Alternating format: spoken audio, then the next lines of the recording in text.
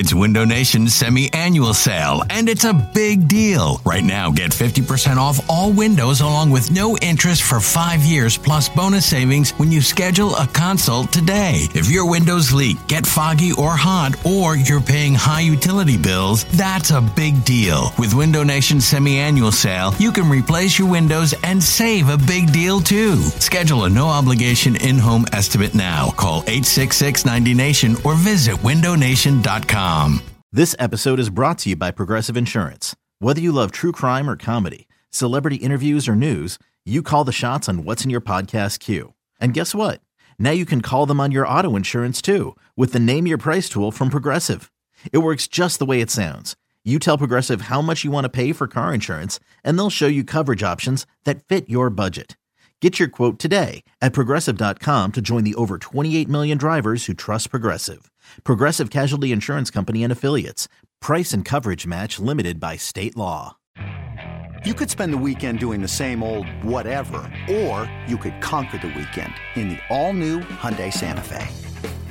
Visit HyundaiUSA.com for more details. Hyundai, there's joy in every journey. I am Todd the Haas Stewart, joined in studio by Mitch Rupert from the Williams Sports Sun Gazette, co-hosting today, and joining us on the SECV hotline, John Barchard from BleedingGreenNation.com. John, LaShawn McCoy is the worst player that ever laced him up. I don't know what his problem is. I don't know who would ever say he was a good football player. You dirty turncoat. You better believe it. This is all fantasy stuff on this now. Come on. Yeah, he did not provide the fantasy. Are you in playoffs now, Haas? Or at this point? Yeah. Oh, yeah. I'm not happy about this.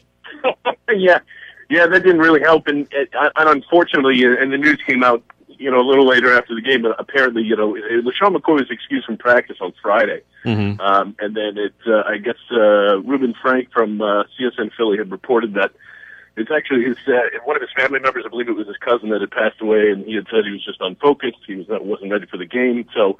I think there was a lot of that, kind of going into it, and you always feel for a guy like that. But overall, it's just as the football game can. It is so weird. It's a 10-point game, but it might as well have been 50 points at some points there because it was very, very hard to watch. A lot of missed opportunities, and a lot of it is just you got to tip your hat to the Seattle Seahawks. A lot of people thought that Philly would have the advantage, kind of. With coming in at home, they hadn't seen this offense. Well, the other flip of that coin is the Eagles hadn't seen that type of defense either. So they really came out to play, and it wasn't a fun Sunday here in Philadelphia, Todd. Not so much. But I'm going to say something that's going to sound really dumb, and feel free to tell me I'm done to think this. I am very optimistic after that loss because as poorly as the Eagles played, you have to imagine they're not going to play that poorly offensively again, whether it's Mark Sanchez or Nick Foles at quarterback. It was still only a 10-point game, and they're a Malcolm Jenkins pick six away from being a field goal within that Seahawks team. So I'm weirdly optimistic. Is my trust misplaced? I don't think so. I think if you are, I think it's an optimistic viewpoint as far as what their ceiling is. I think it's important that they. And Mike Kay had said this on our program on BGN Radio. This team wasn't going to run off 4 games like that. I don't think so. The same kind of pattern of winning 2, losing 1. I think when you have these measuring stick games, you saw it against Green Bay, and just like you said, Mitch, you have it here in Seattle. I think that is important, a little optimistic, because look, you went up against the baddest defense in the land, and if you were able to execute the plays a little better, you would have been able to hang. I don't think that Seattle still has that great of an offense, and we kind of said that all last week of like this wide receiving core is so bad. You have Doug Baldwin and Jermaine Kearse and all these other guys, but and for the most part, that's the other thing about it too is this defense really came to play on the Eagles side of the ball too. That front seven that we've been talking about all year, Michael Kendricks, Fletcher Cox. I mean, these are going to be 2 special players. Absolutely. If there's any questions about that, that to me is very optimistic. I think the chances of them making a run, I don't know.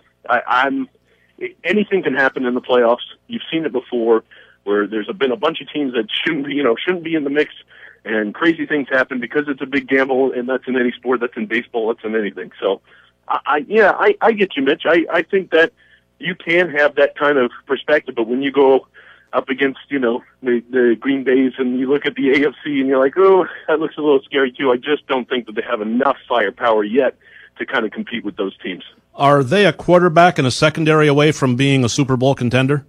Yes, absolutely. And this is the other thing that we have, that everybody's been saying. And again, I'll say, I don't think the quarterbacks actually played that bad yesterday. They just gave up again a couple of big plays there. Refs didn't really help them out either, but that's not what's contributing to the overall loss. At this point, and it sounds crazy, and I am way on board with the hashtag whatever it takes, because this is at a point now where it sounds ridiculous, and people always come up with the comparisons of, like, you don't want to become the Redskins, you don't want to launch all those picks into RG3. But guys, this is an offensive line its window's closing. I don't think there'll ever be a time where, Chip's past his prime and he has a 5-year window and all that stuff. Chip Kelly's a great football coach. The problem is you have Jason Peters getting old. You have Evan Massett that's, on the older side. You have a couple of other defensive players. Who knows if Trent Cole's going to be able to stick around here. The players themselves have a window. At this point, are they the complete best team ever? No. But if you were to take, just like you said, Hoss, even take the free agency period, which I think is going to have a lot of strong defensive players, maybe you pluck one of those two to fill some holes, and then you kind of put your basket into that Marcus Mariota, who is just perfect. It's perfect because I don't know if he's going to be an all-star NFL quarterback, but what I do know in Chip Kelly's system, and oddly enough, that guy's been playing in it for a long time, that almost seems like a complete no-brainer to say, you know what, maybe it's not that crazy of an idea to spend 3 first-round picks and 3 second-round picks to go get your guy and do this thing. It's unrealistic because of how many people are going to be competing with them, the Jets, the Tampa Bay, all that other stuff. But if there is ever a time and a way to do it, I'm 100% on board with that. I don't think you should hunt and peck in the second and third rounds and hope you get lucky. It's not that strong of a QB class, and I don't know. I'm all in. I'm ready to go. So that's just it'll be interesting to see what their theme is. I know that there's been whispers and rumors that Howie Roseman might end up taking the Jets job if that opens up, and I know that Chip Kelly and Tom Gamble have a stronger relationship right now than he does with Howie. I don't think they really see eye to eye here. So we'll kind of see how that all plays out in the offseason. But I think this was an important loss just because now I know for a fact that Dallas is going to get killed when they come in on Sunday. Well, Chip Kelly is going to Florida anyway, isn't he, John? Oh, of course. Yeah, I forgot. Yeah, he's got that going on. Well, boy, oh boy, yeah, that's another thing that just kind of keeps happening. I think we can finally put that to rest after this year. But, yeah, I believe so. From the mailbag, however, congratulations, John. You have a Dear John letter. Hey, now. Yeah, it pains me to not be able to talk with you today during the show, as there is nothing I would enjoy more than having a nice conversation about the Eagles' loss this past weekend. While I would really like to bust on the Eagles, they did lose to a Seattle team that has turned things around, blah, blah, blah, blah, blah. And while I want to gloat about Dallas, the win in Chicago, I understand it's not the same Chicago team from a few years ago that struck fear into his opponents. I will see you next week. Love, Dan, the Air Force recruiter. Dan, you can gloat about winning on the road against one of the worst teams in football with whatever you want to make yourself feel better. But 33-10 in your house, and now you got to come in here. Your defense is not going to get fixed in a week, my friend. 10 days, whatever it takes. Tony Romo's got a reported now broken rib. He doesn't want to be touched. It's just going to be a lot more of the same. Might not be a blowout, but Dallas has no chance of winning this game on Sunday. All right, that's coming up Sunday, of course, and that will be at the Link, and so it's going to be a great game. John, we appreciate your time as always. Of course, great follow on Twitter at John Barchard, and, of course, you have a little radio thing you do down there, right? Yes, at BGN_radio for all the diehard Eagles fans, and, of course, we are giving away Cowboys tickets this week if you are interested. Just follow us, retweet the tweet that's on the pinned tweet, and we're all good to go. That's it, my friend. So, hey, Todd, Mitch, I thank you so much for having me on once again. It's our pleasure, John. Thank you much. We'll talk next week. All right, thanks. Well, Dan will be back in the studio, by the way, next Monday. Oh, Excellent. Well, Yeah. pickings are ripe on Monday. So we'll finish this up by two simple words: saddle up. Exactly. All right. Thanks, John. John Barchard joining us, of course, on the SECV hotline on ESPN 92.3, the Valley Sports Leader.